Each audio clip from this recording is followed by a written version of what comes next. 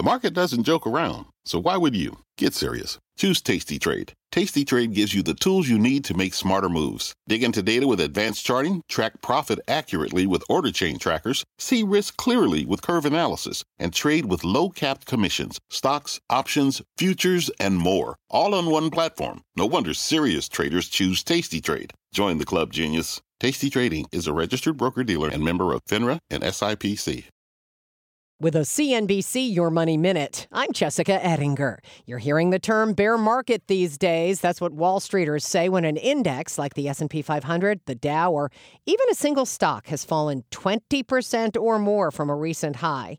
Bears hibernate, and markets can too. Markets are absolutely learning how to take a punch. Now, I think we're closer to a bottom than a top. But the real problem is that a bottoming process can take a long time. Capital Wealth's Kevin Simpson on CNBC. Wall Street's nickname for a surging stock market, of course, is a bull market because bulls charge, which is what happened 2 years ago when the last bear market happened. But this time may be different. This could go into the summer and possibly through the fall into the winter. So getting this under control isn't going to be easy. It's going to be a tough bottoming process if we've even started that. And we're not going to enjoy a V-bottom like we've seen so many times in the past few years.